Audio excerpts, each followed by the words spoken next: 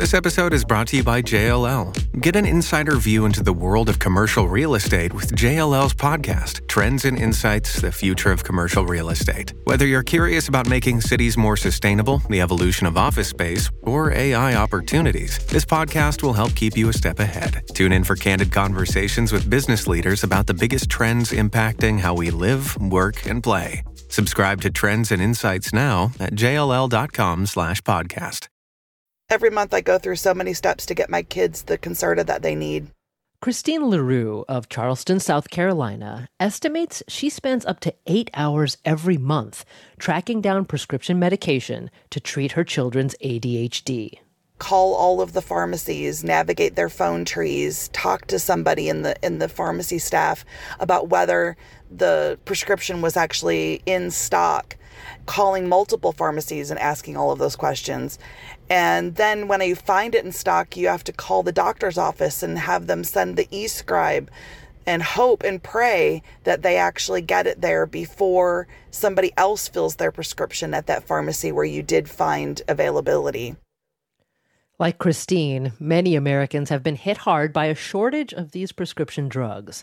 Here's Christopher Bell. It's been crazy. I've been on and off ADHD medication prescribed my entire life practically. Being told by a doctor you're just going to have to wait it out, there's not another option. It's pretty insane. In October 2022, the U.S. Food and Drug Administration announced there was a limited supply of Adderall, one of the most popular drugs prescribed for people with ADHD. The drug maker, Teva, cited manufacturing delays. But more than 8 months later, Adderall still isn't easy to get, and neither are its generic forms. Other stimulants like Ritalin, Concerta, Vyvanse, they're also experiencing shortages.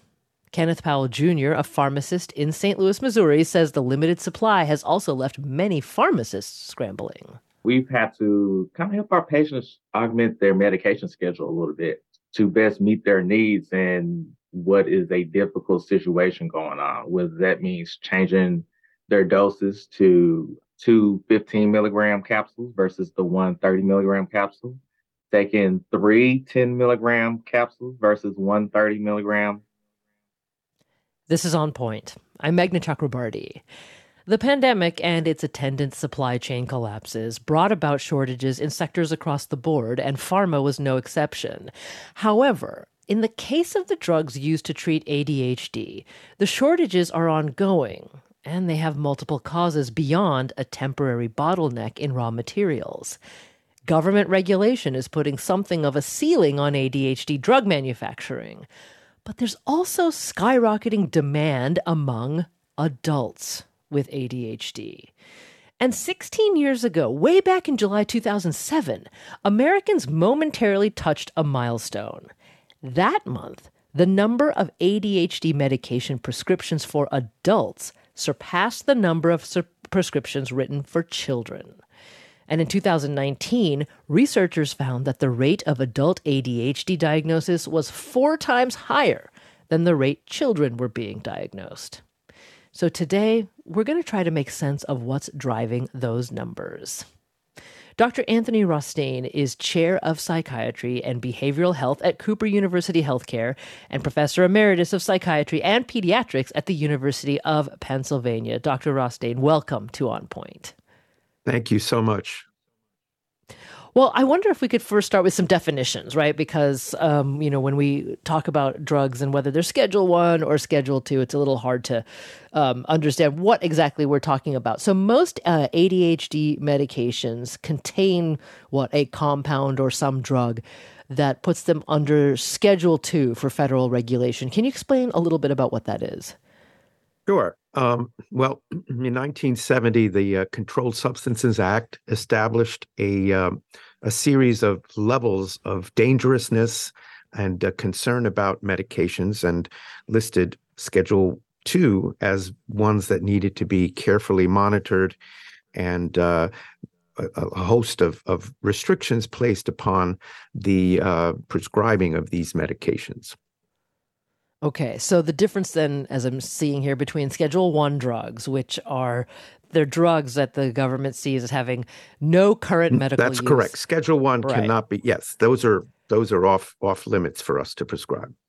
Totally off limits, high potential for abuse and or addiction. Schedule 2 has some medically acceptable uses, but still considered by the government as potentially risky. Now, Schedule 2 has things like oxycodone in it. It's got fentanyl in it. And what is the compound or the drugs in common ADHD medication that lands in the Schedule 2 category? Right. The two categories of medication are the methylphenidate products and the amphetamine products. And those have various brand names. Everybody refers in the past to the methylphenidate products as Ritalin, but Ritalin was a brand name. So we refer to them all as methylphenidate-based. And then there's amphetamine-based compounds, which Adderall is the most widely prescribed, but there are several other versions as well. Okay. So I think some people might be surprised to hear us say that ADHD medications fall under the same regulatory regime as oxy or fentanyl. So I'm going to tease folks with that for just a second and come back to it in a moment. But Dr. Rostain, I had mentioned at the beginning that the pharma companies that make these medications were saying that there were manufacturing delays or supply chain issues that were pandemic related. What's your best understanding of? Yeah, go ahead. Well, first of all, let me just point out that it is extremely disturbing to those of us who prescribe these medications to have medications for ADHD and other disorders that are treated by stimulants to be classified along with those other compounds. Mm-hmm. For the longest time, we believe that these are safe medications to prescribe. And unfortunately, even though for 50 years they've been listed as drugs of abuse, and by the way, that means it carries a lot of stigma. Lots of people don't want to take these medications because they're afraid of them. But we know that they work quite well. In fact, they work extremely well. And if well monitored, they don't create all these problems that people are afraid of. So we've been stigmatizing people who take these medications, and we've been making it difficult for prescribers because these are listed alongside these other much more concerning medications. Mm-hmm. Now, in terms of the shortages, there have been shortages way before the pandemic. Shortages in medications across the country have been noted for decades, that they occur with fair degree of regularity. And with respect to ADHD medications, we've seen these shortages prior to the pandemic. But this particular one that began last October is worse than any of them. And we're not in the middle of a pandemic anymore. So there's a lot of finger pointing going on right now, a lot of different causes being explored. But I think the manufacturers are being a little bit, facile when they say it's all got to do with supply chains or labor shortages. And there's a back and forth going on that's fascinating between the DEA that regulates how many pounds or tons, I should say, of amphetamine or methylphenidate are allowed to be produced each year, and the manufacturers who produce them. And if you read in the Federal Register, you'll see that DEA says, hey, we don't see that there's our quotas, our quotas every year are not even being seen as too strict from the standpoint of the pharmaceutical industry. Okay, can I just jump in here? Can I 1 second to interrupt and forgive me, because you said something that's really important, and I just want to tease it out a little bit. So DEA has basically sets quotas for the amount of these compounds that can be used in the production of medications. Is that right? That's correct. Okay, and you're saying that even though pharmaceutical companies might be saying, well, hey, those DEA restrictions are making it kind of difficult for us to meet demand, that's not necessarily the case, that in truth they're not really saying that it's too strict? In fact, the Federal Register recently published a discussion that DEA had with various constituents, and it repeatedly said that when queried, the major manufacturers did not find a problem with the annual production quotas that are currently in existence. So that really jars with the reality of these shortages. So why, if the pharmaceutical companies say, hey, we we don't need a expansion of the production quotas, then what's wrong? Why are we seeing such problems with distribution? And you heard the people speaking earlier, how much time people spend going from pharmacy to pharmacy. And you have to dig a little bit deeper and say, okay, there may be some reduction in production or not an increase in production as we would imagine there should be with greater demand. So why is the supply being limited? And secondly, what about the distribution? What's going on with the pharmacies? How are they deciding which pharmacies and which regions get the medication or which don't? And again, that leads the public, and in particular, patients and prescribers, in this really weird state where we aren't told where things are going. We don't know when this shortage will be alleviated. We have no input. There's no regulation really of the whole problem of the shortage because the current system is not set up in a way that allows transparency and gives patients and prescribers a chance to sort of realize where and how are these shortages going to be addressed. There's still no answer.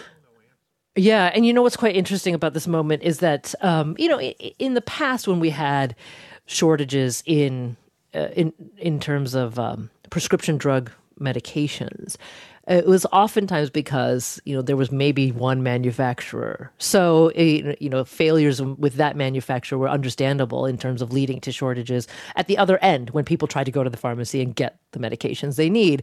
But in this case, there actually are several manufacturers, including generic makers, who are all saying the same thing. We've got the Schedule 2 regulation that you talked about with DEA, and it's such a crazy thicket between when pills are made and when people can get the prescriptions. And there was a new complication added to that thicket, that the opioid settlement, regarding oxycodone actually limits how many pills are they all Schedule 2 pills that wholesalers can give to pharmacies. Okay, so Dr. Rostain, I made the fatal error of asking something very interesting right before we have to take a break. So I'm going to ask you to hang on for a moment. We'll pick up when we come back. And we're talking today about the factors that are behind the continued so-called shortage of medications to treat ADHD. And we'll also a little bit later focus on why there's been a sharp increase in adults who are seeking ADHD medication. So one moment, we'll be back. This is On Point.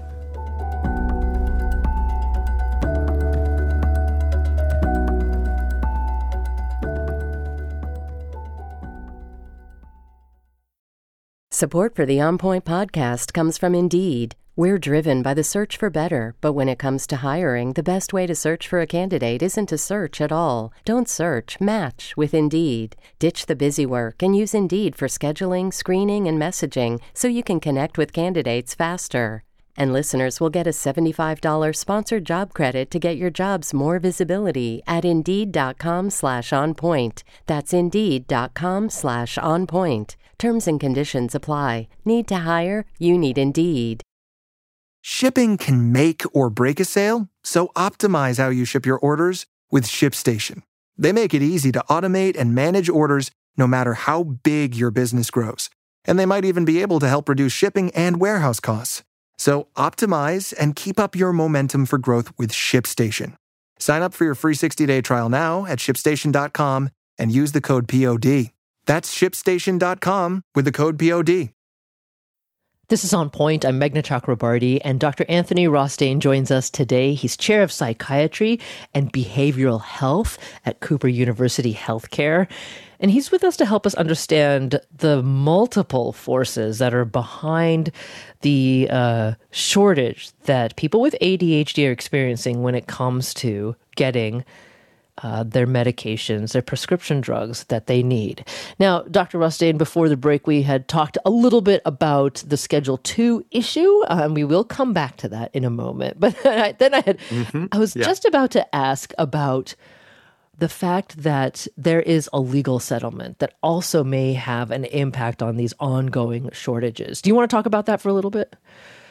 For sure. So we all know that the opiate crisis in the United States has had devastating impact on our nation, on individuals throughout the country who became addicted, and eventually many of them succumbed to their opiate, use disorder. And the DEA was very much concerned about establishing limits to how many pills would be available in a way to mitigate the chances of the sort of overprescribing that we saw. Now, let's keep in mind, no one doubts the necessity for careful prescribing of opiates, just like no one doubts the need for careful prescribing of stimulant medication. But what's happened is that immediately this sort of the two medications, opiates and stimulant medications, have sort of become equated in the public's mind and in the regulators' minds. And so there's a lot of concern right now about stimulant misuse and abuse, which is a problem. No one doubts it, but it's nowhere near the scale of the problem that we see with opiates and with the way in which opiates were prescribed. So I would call it a kind of a guilt by association phenomenon where people who are prescribing stimulant medications are almost watched even more carefully recently. I mean, we've always been carefully monitored, but now there's an extra scrutiny because of what happened with the opiate crisis. And then I think both manufacturers and other forces for example, pharmacies themselves have now been refusing some of the prescriptions that we write out of the question of, well, why are you giving this patient more than X amount of milligrams per day? And I am regularly asked by pharmacists to justify prescriptions that I've been giving to patients for years, again, under this somehow, what I would call the carryover effect or guilt by association. Suddenly, stimulant medications become the focus of a great deal of oversight and concern by people really who shouldn't be getting in the middle of what are relationship between patients and their clinicians. Okay, so a little bit more detail here because it's really interesting. I mean, this is sort of a larger group of people who are, in a sense, indirectly being impacted by the opioid crisis. Because to be clear, there are several big main pharmaceutical wholesalers. I'm seeing that they're Amerisource, Bergen Corp, Cardinal Health, and McKesson Corporation. They've all tightened monitoring of what they believe are quote unquote suspicious orders from pharmacies. So basically what they're doing is are they limiting the number of medications for ADHD that go to the pharmacies where people would be filling their prescriptions? Well, again, I don't know how they're making decisions. I see the end result, which is that my patients have to literally call around, like you heard in the earlier segment, and it'll all say the same thing. We don't know when they're coming in. Oh, there's a shipment coming in on Tuesday. I mean, literally, people are waiting for days to see if the medication they've been prescribed is going to show up in their pharmacy. And I'll have one other anecdote, which is one of my very kind of enterprising patients actually called the head, as far as he could go up on the customer service side of a pharmacy chain, to speak to him directly about his difficulties because his prescription was a little bit higher than other people's, and he was able to get an assurance and then actually was able to get more regular access to his medication. But he had to call all the way up the corporate chain of that pharmacy company, of the pharmacy. So I would say there's a lot going on behind the scenes that we're not privy to, but it is the case, as you said, that they are apportioning the shipments very, very closely, very, very carefully.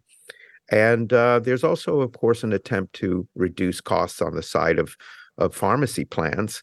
So it doesn't hurt them at all to say limit whatever there is, because they're worried, as you pointed out earlier, that the demand for these medications has gone up. So, how do we regulate supply? That's really something that's mysterious to those of us that are really seeing this as a public health problem. But apparently it's being turned into something of an economic issue. Okay, so there's some interesting detail from Reuters in reporting they've done about this. They in reading some letters that Amerisource Bergen wrote to one pharmacy and interviews with pharmacists, they found that in certain cases, wholesalers imposed the bans because pharmacies had filled prescriptions written by medical practitioners who prescribed what they say were controlled substances that included prescriptions for stimulants and sedatives to the same patient. So they're making some decisions there essentially for the patient in between what the doctor says and the pills that they can get. And then Reuters also said that they interviewed several pharmacists in at least 5 different states, and those pharmacies were told they were going to be cut off from the distribution of all controlled substances. They were going to be cut off by the wholesalers. Because of their filling of prescriptions written by doctors. So there's I completely agree with you. There's a very murky middle here that deserves some understanding. But unfortunately, it's going to remain a little. That's a very important point, that the pharmacists at the front line themselves are feeling squeezed by the wholesalers.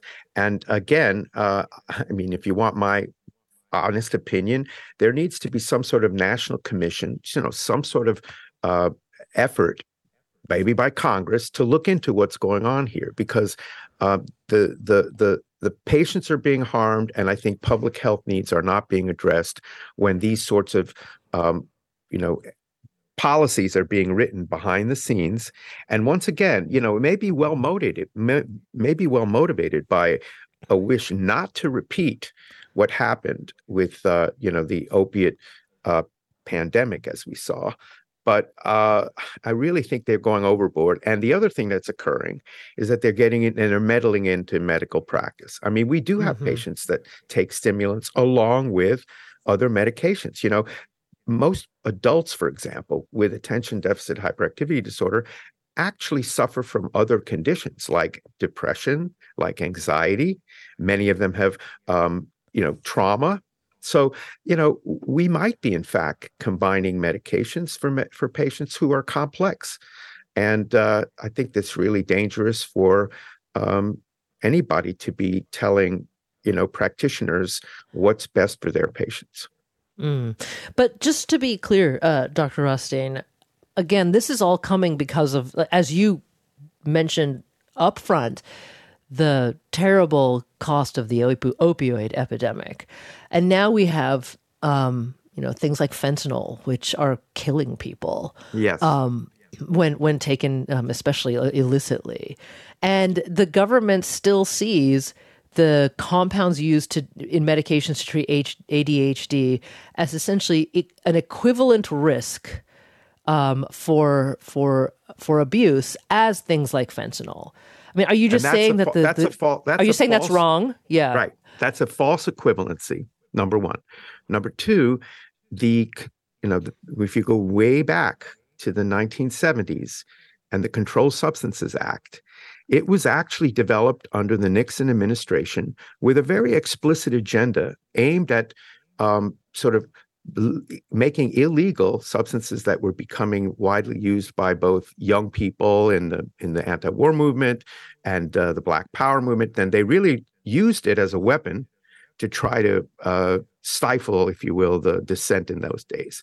Now, it's not to say that substances shouldn't be controlled, but you have to remember that before 1971, amphetamines and methylphenidate products were prescribed widely for these conditions we're describing. There was not the level of scrutiny and almost a sort of a sense of criminalization, and patients now, when they go to the pharmacy, are routinely looked at as though they are misusing, abusing, or are faking their disorder. And there's a whole area of a whole incredible blowback effect on patients themselves who feel stigmatized, they feel ashamed, they feel afraid.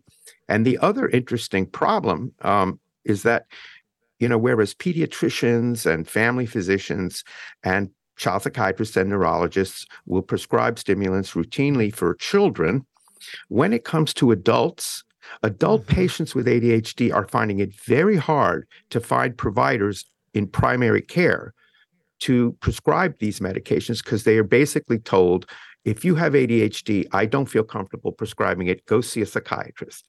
So there's a sort of a whole mental health crisis in terms of access to providers for adults with ADHD, because yes, maybe it's fine to come to a psychiatrist for a diagnosis and for, making sure that they're started on the right treatment. But then when I and my colleagues try to send these patients back to their own primary care providers, many of those providers will refuse. They will say, no, I don't prescribe stimulants.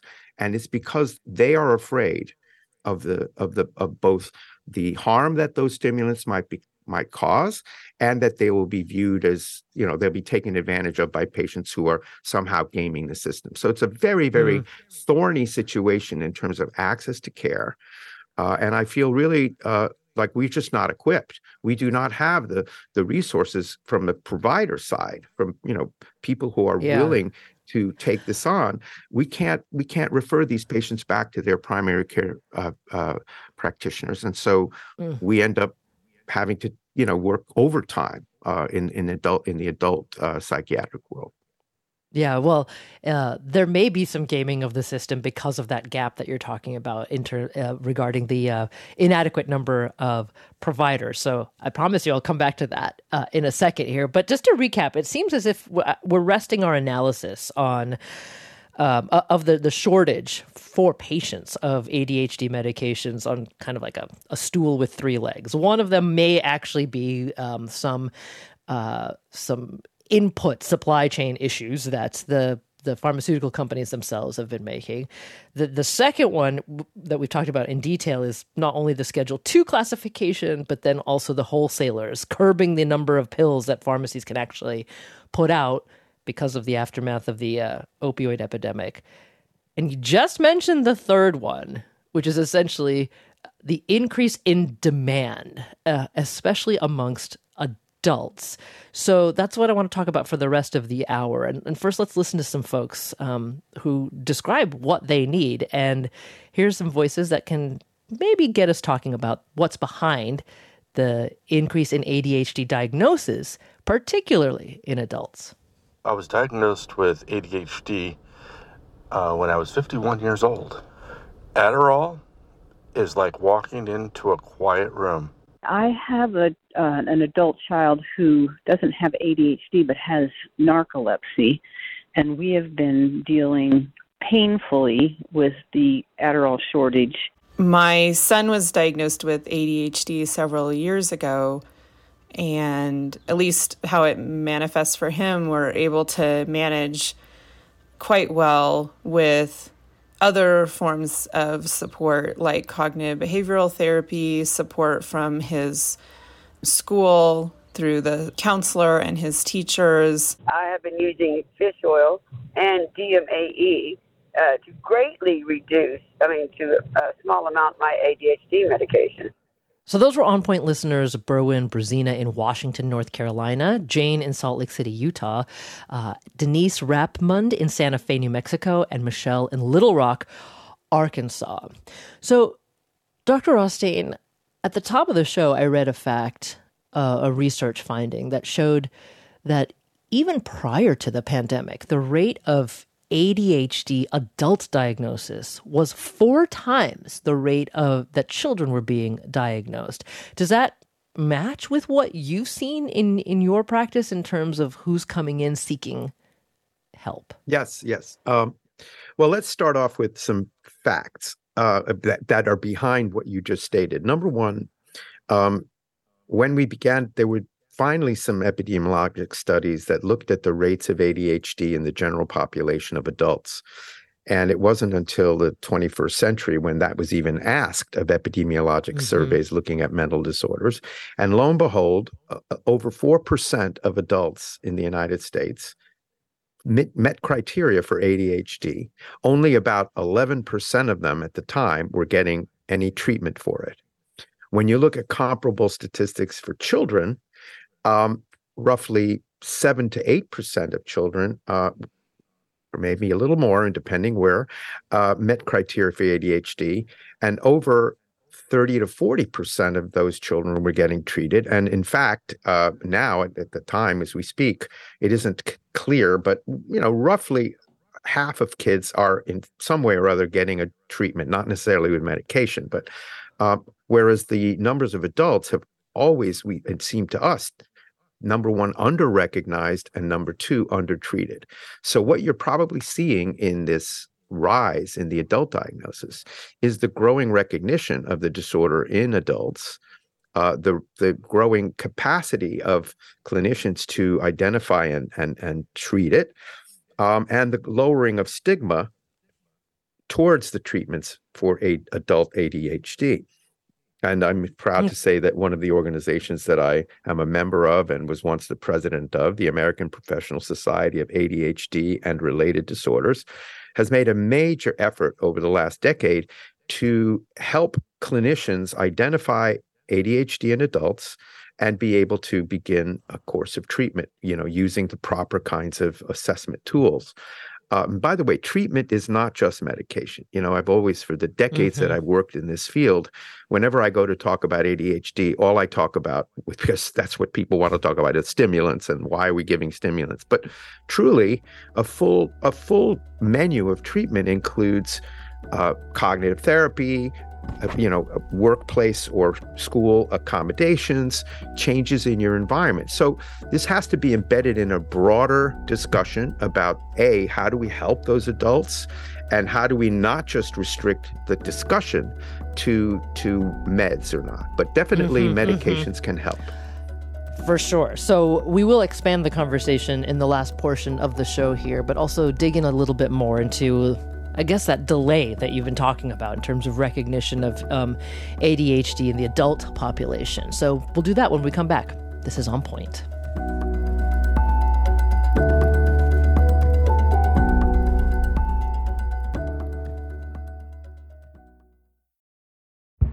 Did you kill Marlene Johnson? I think you're one of the first people to have actually asked.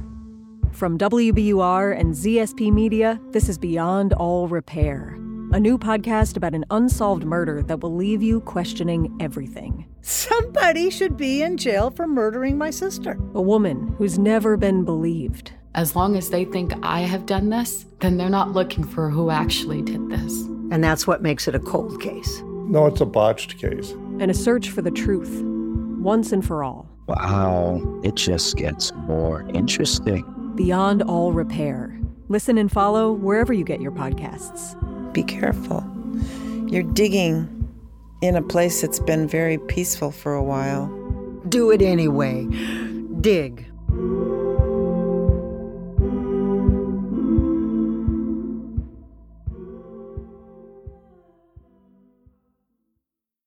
The world's clean energy future relies on ancient elements still in the ground. Without mining, there will not be a clean energy transition. But pulling them out of the ground comes at an environmental and human cost. Mining is intrusive, but the results are the building blocks for products that we use every single day.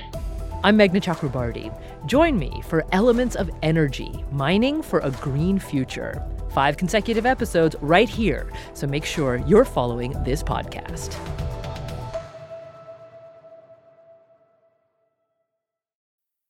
You're back with On Point. I'm Meghna Chakrabarti. We have at times had to go to 3 or 4 different pharmacies. We've had parents asked to borrow a few days worth of medication because they have gotten to the point where they've had to run out. My son has ADHD and autism, and he is a very different child when he doesn't have the medication. It not only helps him focus, but also regulate his emotions and decreases aggression. I've been very fortunate here in New Jersey. The CVS has rarely had a shortage that lasts more than 2 days or 3 days maximum. But both drugs being Schedule II create a scenario where the pharmacists are quite, and understandably so, quite finicky about sharing where exactly the prescription drug might be in stock at a neighboring CVS. Her current physician, it seems to be more concerned about if she's going to be flagged for prescribing ADHD medications in Massachusetts, where my daughter is going to school, versus they're literally not available anywhere in our home state of Minnesota. Those are On Point listeners Brian Jacobson in North Bethesda, Maryland, Nicole Poland in Salt Lake City, Utah, Sebastian Leon in New Brunswick, New Jersey, and you heard Jane Miller, who lives right now in Coralville, Iowa. So, Dr. Rostain, again, keeping our focus here on adults and the rise in ADHD diagnosis for adults. First of all, I want to get specific about things. Briefly give me the list of how ADHD manifests in adults versus children. Well, so most of the adults with ADHD had some symptoms when they were kids, but may have either gotten over them relatively well because they had skills, or they were treated and they decided they didn't need any more treatment. It manifests primarily with difficulty with self-organization and self-regulation, implementing plans, staying on track, focusing when you need to, disengaging when you need to, being able to prioritize. We look at factors like working memory and whether you're able to know where you are and where you're going, moving yourself through space and time in a complex world. That's getting, of course, more and more complex as we speak. The hyperactive impulsive symptoms in adults tend to be not so much running around the room, but, feeling restless a lot, needing a lot of stimulation, maybe drinking a lot of coffee or smoking cigarettes or nicotine. And that kind of impulsive reactivity. And it's interesting that the mom of that young woman with autism and ADHD pointed out some important co-occurring problems with ADHD. Number one, the difficulty with regulating emotions and with getting upset very quickly. So we think emotional dysregulation is present in lots and lots of adults with ADHD. And oftentimes, third important point is that many times adult patients are seeking help for depression, for anxiety, for substance use, for trauma. And in the course of getting those treatments, begin to recognize that even with treatment, they're still having trouble that I described, and then become sort of aware of the fact that they have attention regulation difficulties. So, I've always disliked the term attention deficit because it sounds like you have an anemia of attention, a deficit of attention. Really what it is difficulty with regulating attention and with handling any kind of complex tasks that require us to plan ahead and stay on track for most of the time. So adults will notice that they're inefficient, that they're late getting assignments in, or not paying their taxes on time, or forgetful. Forgetfulness is a really big thing. And procrastination, by the way, is one of the most common coping mechanisms that adults with ADHD use. And unfortunately, they use it to the point where they are messing up constantly because they'll always be putting off things to the last minute. Yeah. Okay. And so these symptoms then in adults can also be traced back to, in part, a lack or a reduced amount of the neurotransmitter dopamine in the brain, because I understand that that's part of what is believed to be a causal factor. Yeah. So look, we all like to think that it's just about a deficiency of one transmitter and that explains it all. What we know is that people with ADHD do have relative dysregulation of dopamine and norepinephrine. They're not tuned up to where they need to be to get the task done. We also know that situations that release a lot of dopamine, namely very stimulating and very rewarding situations, do help. People with ADHD can focus well when they feel very rewarded or when they feel very engaged in what they're doing. So yes, what we know about our medications is that they increase the availability in the brain of those two transmitters. And that's why stimulants work so well. Stimulants also work, by the way, for people without ADHD who are tired. So, for years, truck drivers would use it. And they also help for people who are in boring situations where their mind wanders. So I have to say that if we could draw a line and say, this is someone with ADHD and this is someone without, our work would be really, really a lot easier. But attention and other executive functioning, working memory and organizational skills, all of that exist in sort of a bell curve in the population. And our scales, our assessment techniques, they tend to look for those who are in the, worst 2%, 3% compared to their peers.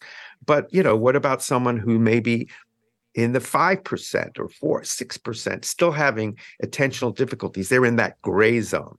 And that's where the environment plays a big role. And that's why, for example, during the pandemic, a lot more people came to realize that they might have attention regulation difficulties, partly because the demands of being locked down and sitting at home may have to regulate your time more. And it was not easy for people. The other had to do with having to stay on Zoom forever and, being really, on some level, fatigued more easily. Yeah. One last metaphor. I give another metaphor to patients with attention regulation. I say, when you start off the day, you may be fine, but what happens is you poop out before the end of the day. So it's almost like the energy involved in staying engaged, you just don't have enough to sustain you through the whole day. So it's not like they're inattentive throughout the day. What generally happens is that if they don't take a break, if they don't have ways of chunking and dividing up what they're doing, then they fatigue much more easily. Yeah. Okay. So within people's experience of the pandemic, there's a lot to kind of peel back there. I gotta ask, Dr. Rostain, with the rise in the number of people saying perhaps I have ADHD during the pandemic, maybe again it's just that it was revealed to them as they were at home and had different demands put on them versus sort of, let's say, institutional structure around them physically in a workplace. But at the same time, there's also, we're just living in a world which it's kind of doing two things to us at the same time. One is it's making it increasingly hard to pay attention to anything, right? Because of those screens and the digital disruptions in our lives every day. And two, there's a kind of the opposite effect that there's so much competition for our attention. Exactly. That even for a highly functioning person with great executive functioning skills, it's getting harder to stay regulated all day long. So, is part of what's going on here? Are we all living in an ADHD world, essentially? Yes. We're living in an ADHD-ogenic or causing world, right? Many more distractions. We have to develop better tools and skills for not getting constantly, like the notifications on our phone or on our computers, constantly pulling us away. There's great evidence to show that the entire population is being made less effective, efficient, and focused because of a lot of the distractions. And secondly, I would say that the world itself, with not being able to just live in the world, physical world, move around, be in the breeze, be outside, that if we spend more and more time indoors, it's just not good for our brains. And I would say that the pandemic, for people who had less of that kind of self-regulation abilities, for some who were able to navigate and develop those healthy coping skills, they did better. But I can tell you, many of my patients, especially kids and adolescents who were in school, they hated the Zoom learning. They couldn't stay focused. College students, really miserable for them, really hard.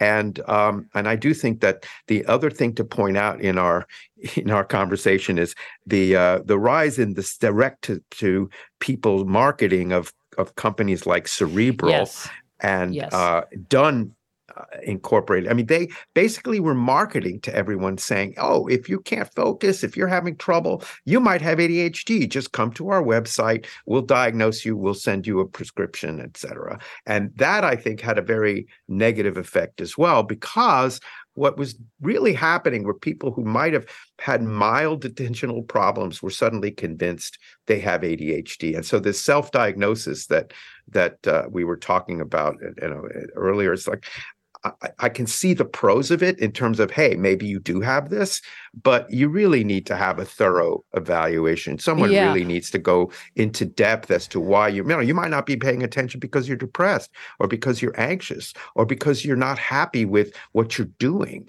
And there's so many other ways to look at attention difficulties besides saying it's ADHD. I tell everyone ADHD is not Adderall deficiency disorder. And it's also not trouble getting motivated for what I don't like to do. But it is true that people with ADHD have trouble with motivation. So it's really complicated enough that anybody listening who wonders really should make the effort to get a full evaluation by someone who's competent to do so, and to be sure that all the other possibilities that might be interfering with your functioning are explored. By the way, that also includes alcohol and other substances, which were on the rise during the pandemic. There was a really great rise in drinking. And drinking doesn't go along. Drinking doesn't go well with trying to function effectively. So we look at all those complexities. So I just want to go back to one thing you said, that there were online services, right, that were telling people if you have symptom ABC, you might have ADHD. Now, from what I understand, again, I'm trying to connect some dots in terms of how a U.S. healthcare works. It wasn't until 2013 that adult ADHD was directly addressed in the DSM, right, the Diagnostic Statistical Manual, which is, to put it bluntly, considered the diagnostic Bible for psychiatry. Right. Now, when something lands in the DSM, my understanding was that makes it easier for providers to write prescriptions in terms of those prescriptions getting approved by insurance companies. So we have that. And then we have the pandemic, people already suffering in 50,000 different ways, plus the attention problem. And then we have this, you talked about the gap in terms of providers. So filling that gap were some of these online services who people were saying, well, yeah, I just filled out some questions, maybe, did a Zoom with someone for 15 or 20 minutes and they said I had ADHD. So in a sense, it's the market responding to the lack of providers, as you talked about earlier. But how long does an actual ADHD diagnosis take to make for adults when you are still largely relying on sort of self-reported symptoms? Like, how long would it take you, Dr. Well, Rostain? Okay. So again, people come to see me after they've been referred. So I'll take about an hour and a half to really go through carefully their history, their early childhood experiences. So part of the diagnosis is not just what are you feeling now, but how did you function when you were younger?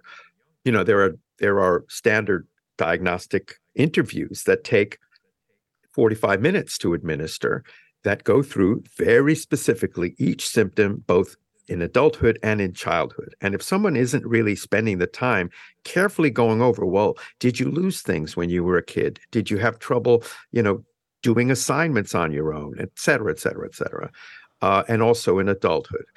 Similarly, you have to go through all of the other possible psychiatric diagnoses people have: mood disorders, anxiety disorders, trauma, substance use, et cetera, learning disabilities. And so I think that it's important to have a professional evaluate. The clinical evaluation requires a thorough review of not only the individual's past and their current functioning, but getting collateral information. That's what we call talking to or getting information from people who know the person now and who knew them when they were younger. So a standard evaluation requires getting input from, say, the child's parents, the adult parents when they were a child, and getting school records. All of this is helpful. So no, you can't just do it in 15 minutes. Yeah. I think that would be really, to my way of thinking, shortcuts and by the way, those shortcuts make it easy then to quote fake ADHD, or, there are online websites where you can basically learn how to fake your diagnosis and tell your provider, oh, I get distracted by bright, shiny objects, or things like that. So there is a small but visible percentage of people who are, in fact, trying to get stimulants for performance enhancement. And they've been around for, years and have been used that way for performance enhancement. So the job of a clinician is to sort that out and to make sure there's collateral information that validates the diagnosis. Right. And as we wrap up, I'm just going to point out one more thing that you said earlier before I say goodbye to you, and that is there are also non-prescription drug therapies, right, that people can pursue, cognitive behavioral therapies. And we're out of time, unfortunately, Dr. Rostain, but I want to throw one more in there. Exercise, yes, right? Yes, exercise, sleep, and doing your best to stay away from excessive use of substances. But there are lots of good websites. There's one called ADHDinadults.com that Absard started, and it's very informative for anybody who wants to learn more about it. There's a lot out there to educate you and make sure that when you do get the diagnosis, it's done correctly. Well, Dr. Anthony Rostain, Chair of Psychiatry and Behavioral Health at Cooper University Healthcare, thank you so much for joining us. I'm Meghna Chakrabarti. This is On Point.